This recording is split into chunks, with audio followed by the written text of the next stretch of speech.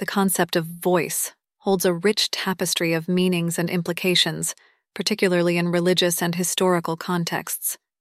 At its most basic, the voice is an organ of speech, but it is also much more than that. It serves as a unique identifier, almost like a fingerprint, revealing a person's character, thoughts, and emotions. The tone and volume of a voice can attract attention and convey a wide range of feelings and intentions. In religious texts like the Bible, the voice takes on various roles. For example, voices can express defiance, as seen in the story of David and Goliath, or give a rallying battle cry.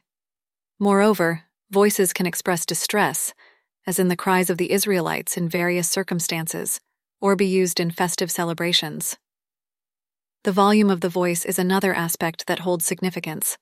God's voice is described as being both loud, commanding attention and awe, and quiet, requiring attentive listening. Human voices can similarly range from loud cries to soft whispers, each carrying different emotional weight. Furthermore, the voice serves as a medium for communication with the divine. Voices are lifted in praise and prayer, and there is a belief that God hears these voices. However, this is not always guaranteed. There are instances where God refuses to hear, especially when the voices are directed towards false idols. In addition, the voice of God himself is described as awe-inspiring, demanding obedience and reverence. It is a voice that can address individuals directly, as seen in the callings of prophets like Samuel and Isaiah. Similarly, the voice of Jesus Christ holds unique characteristics. It is recognizable to those who follow him, has the power to call people towards him, and even the authority to raise the dead.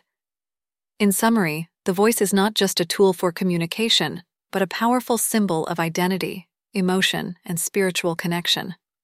Whether in the context of human interaction or divine communication, the voice serves as an essential bridge, connecting thoughts, feelings, and beliefs.